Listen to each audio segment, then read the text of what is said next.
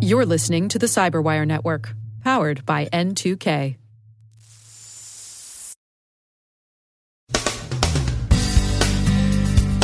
Election hacking fears rise with an FBI warning. Trident iPhone 0 days and the Pegasus tool that exploited them bring scrutiny to lawful intercept vendors. St. Jude Medical disputes allegations that its pacemakers are hackable, and the security sector does some ethical introspection about disclosure. The IoT is beginning to be exploited in DDoS campaigns. Malicious EMV cards are implicated in Thailand's ATM skimming crime wave. And Angry Birds join Pokemon in the Enterprise penalty box.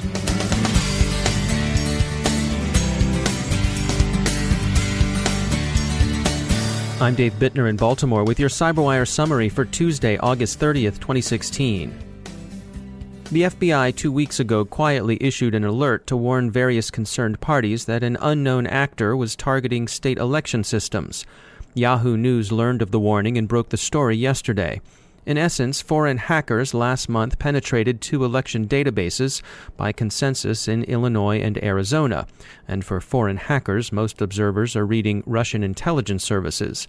The attackers used SQL injection attacks and employed commonly available off-the-shelf tools, including SQL Map, DIR Buster, and Acunetics. The Multi-State Information Sharing and Analysis Center, MSISAC, has also warned of incidents involving state election services. Threat Connect told Yahoo News that at least one of the IP addresses implicated in the attacks has appeared before in Russian criminal hacking fora.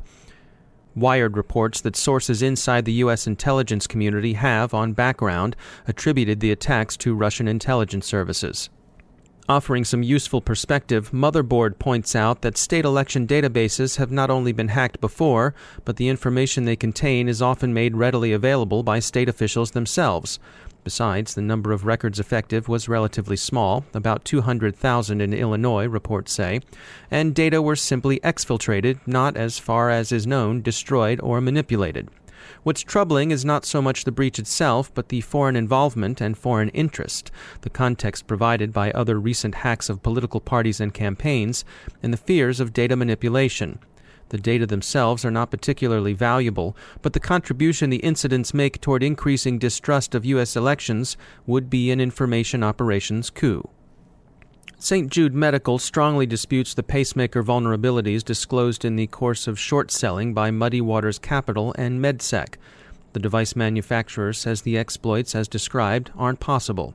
Several observers find things to dispute in both Muddy Waters' charges and St. Jude's rebuttal, but the disclosure of vulnerabilities in the cause of shorting a stock hasn't generally met with much approval. We spoke with the University of Maryland's Ben Yellen about the implications of this turn to stock speculation for the security industry, and we'll hear from him after the break. And of course, the disclosure of allegedly serious and exploitable pacemaker bugs has contributed to increased concerns about life-threatening IoT hacks. Researchers from Level 3 Communications describe another risk in the Internet of Things, the growing possibility and likelihood of IoT-based distributed denial-of-service campaigns. The company has been working with Flashpoint to track the rise of DDoS botnets exploiting IoT devices. Criminal groups, including Lizard Squad and Poodle Core, are investing in IoT malware, and a large fraction of the bots observed engaging in these attacks are located in Taiwan, Colombia, and Brazil. The Ripper ATM malware FireEye found in Thailand appears to use a rogue EMV chip. A specially crafted and malicious chipped card may have been used to introduce the skimming malware into the ATMs. Criminals are believed to have stolen roughly $378,000 from ATMs in Thailand last week. Senior executives represent a vulnerable attack surface at their own companies. We spoke with Dan Lorman, Chief Security Officer at Security Mentor, about preventing C-suite fraud. The phishing attacks, the links, the different ways people get you to click and download malware or go to bad sites or give information up. Spear phishing was kind of the 2.0, where you've had, a little bit more targeted. They know a little bit more about you, maybe done some research. And then we've kind of gone to a new level now lately. This industry is calling whaling now, going after the big fish, if you will. That involves large sums of money. It may or may not involve clicking on links. It may just be, the goal of the bad guys is to build your trust and then get you to take actions, whether that be transfer money, whether that be give them information which they can then, use. Whaling is really fraud that committed against businesses, and it's really rampant right now. And so take me through the process. I'm someone, sitting in my office. Maybe I'm someone on the financial side of the business. And how are these people going to target me? First of all, their goal is to get your trust and to build that trust. And we've seen a wide variety of ways they do that. They get to know you, or they come in as a customer. More likely, they're building a relationship. So they're getting background. They're trying to learn about you, your likes, and they really are going after. First of all, they're targeting. It could be a CEO in a company, a COO, or someone who has authority to make transfers, wire transfers, that kind of a thing. After they built up the trust, maybe they're just a kind of a normal relationship, maybe doing different types of things for weeks or months. Usually something out of the ordinary happens. For example, there's been a case where they actually built a relationship up with an accountant, and then they were able to get the information about the CEO. He actually was on a trip, a vacation. They compromised the CEO's personal account, and not via normal channels, an email came into the accountant saying, "Hey, I'm on this trip. I'm out. I believe it was fishing, but I'm on this. I'm out of can't process this. I'll get you the paperwork tomorrow," kind of thing. But please transfer this information to this partner.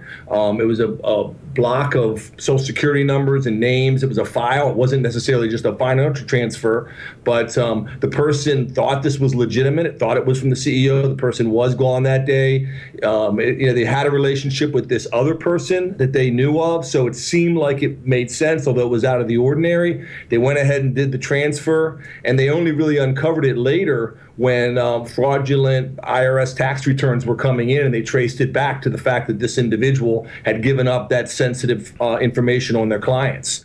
What are the things that people can do to protect themselves? How do we defend against these sort of attacks? I think people need to be trained. They need to know what the processes are. They need to be retrained. They need to understand the threat environment that's always changing. The bad guys are always adjusting their techniques to try and get in. And then lastly, I think you really need to have executives that understand and have executive buy-in. Getting that executive buy-in, overlaying this, they need to understand this is a really serious issue. And they can't wait till the horses get out of the barn before they, fix the barn door. It's too late at that point. That's Dan Lorman from Security Mentor. In Australia, you can bring your own device to work, but you'd better not bring your own birds, if the trend watchers at Mobile Iron are to be believed. At least not if the birds are ill-tempered. Angry Birds is the most commonly blacklisted app in the lucky country. This kind of makes sense to us. If you think of emus or cassowaries, we wouldn't want them around the shop either, although the geese around the CyberWire World headquarters fancying themselves little velociraptors, too. Niantic Labs, the wildly successful if harried purveyors of Pokemon Go, earlier this month threatened players who downloaded unauthorized apps that enabled cheating with a lifetime ban. But they're relenting a bit. If you didn't really know what you were doing was wrong, you downloading cheaters, Niantic will overlook it just this once. But if you do it again, no Pikachu for you. Ever. Got that? Hope so. And finally, France's education minister wants Pokemon Go out of the schools, for a host of good reasons, not the least of which is the sensible desire to keep dodgy outsiders away from the students. At least the rarer Pokemon should stay away, the minister says, thereby reducing what the lawyers would call an attractive nuisance. As always, there are collateral consequences, and we'd like to point out some of them to our many younger French listeners. Nicolas, Clotaire, Alceste, Louisiette. You're on notice. When your homework's missing, the excuse, tiens, les charmandres l'auront dû manger, is no longer going to fly. So, sois sage, nos copains. Do you know our podcast is actually really big in France? Well, it used to be anyway.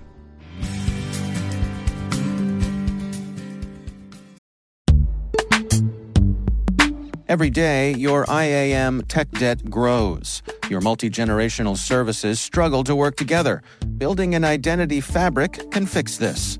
It makes all your identity tooling stronger and allows you to connect any app to any service you want to use, with zero coding, zero maintenance, and zero app downtime. Strata's identity orchestration platform separates the identity logic from your applications, so you can optimize existing IAM tools and manage them in a single control plane. Now, every vendor, standard, and architecture work together. In short, building your identity fabric means you can secure your non-standard apps, keep your complex access policies, retire outdated IDPs, and modernize in record time. So build your fabric with Strata Identity and get rid of tech debt for good. Visit strata.io/cyberwire, share your identity priorities, and receive a pair of AirPods Pro. Offer valid for organizations over 5,000 employees.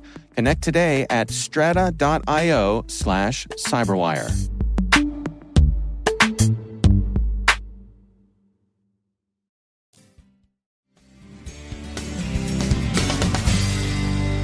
Joining me is Ben Yelin. He's from the University of Maryland Center for Health and Homeland Security. Ben, I wanted to follow up with you on this story about Muddy Waters Capital and these medical devices, the short selling of stocks. What is your take on this? Well, I think we have both legal and ethical problems here. I'll start with the legal problems. The hacking itself is actually not illegal. The U.S. Copyright Office last year approved an exception to the relevant copyright laws that says that hackers, if they are acting in good faith, can attempt to discover the security flaws in medical devices. That exception has been in place since last October.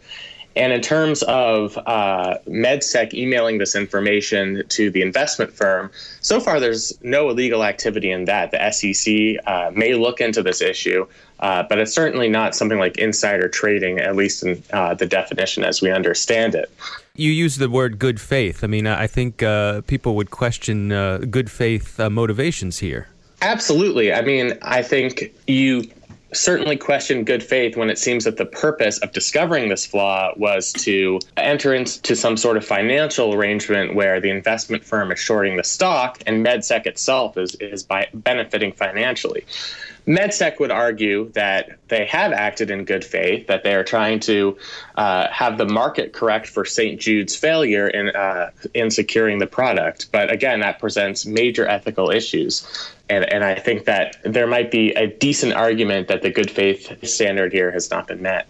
So where do you think this will go from here? I think the SEC will look at, from a market perspective, whether this is something that will be legal. I think this is such a novel question that they just haven't had a chance to look at it yet. In terms of whether the hacking will continue, I think that's the biggest potential for trouble. If cybersecurity organizations see that they can turn a profit by discovering information and essentially selling it to investment firms, they would have incentive to continue doing that.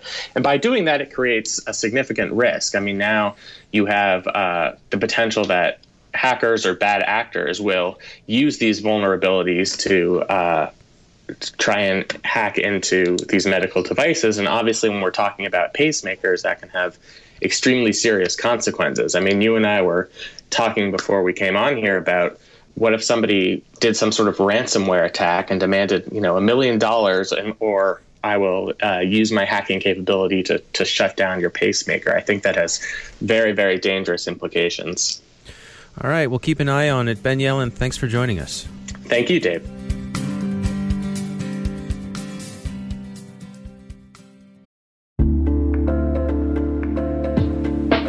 Are lengthy security reviews pulling attention away from your security program? With the largest network of trust centers, Vanta can help you streamline security reviews to win customer trust, save time, and close deals fast. Proactively demonstrate security by showcasing key resources like your SOC 2 or ISO 27001 and provide real-time evidence for passing controls. And when a security questionnaire is required, Vanta takes the first pass for you. Visit vanta.com/cyber to take a self-serve tour. That's vanta.com/cyber.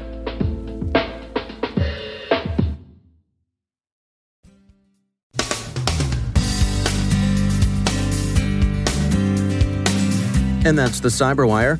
We are proudly produced in Maryland by our talented team of editors and producers. I'm Dave Bittner. Thanks for listening.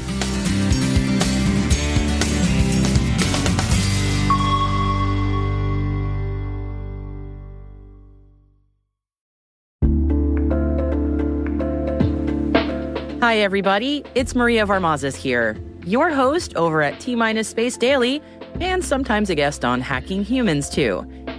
We here at N2K Cyberwire work hard to bring you concise, intelligence-driven news and commentary, and we'd like to know how we're doing.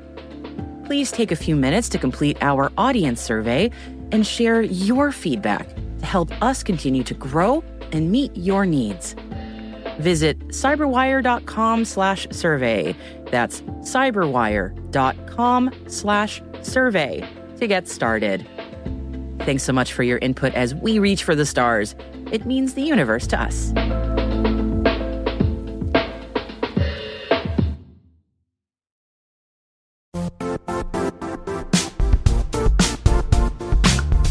And now, a word from our sponsor, Zscaler, the leader in cloud security. Cyber attackers are using AI in creative ways to compromise users and breach organizations. In a security landscape where you must fight AI with AI, the best AI protection comes from having the best data. Zscaler has extended its Zero Trust architecture with powerful AI engines that are trained and tuned by 500 trillion daily signals. Learn more about Zscaler Zero Trust plus AI to prevent ransomware and AI attacks. Experience your world secured. Visit zscaler.com/zerotrustai.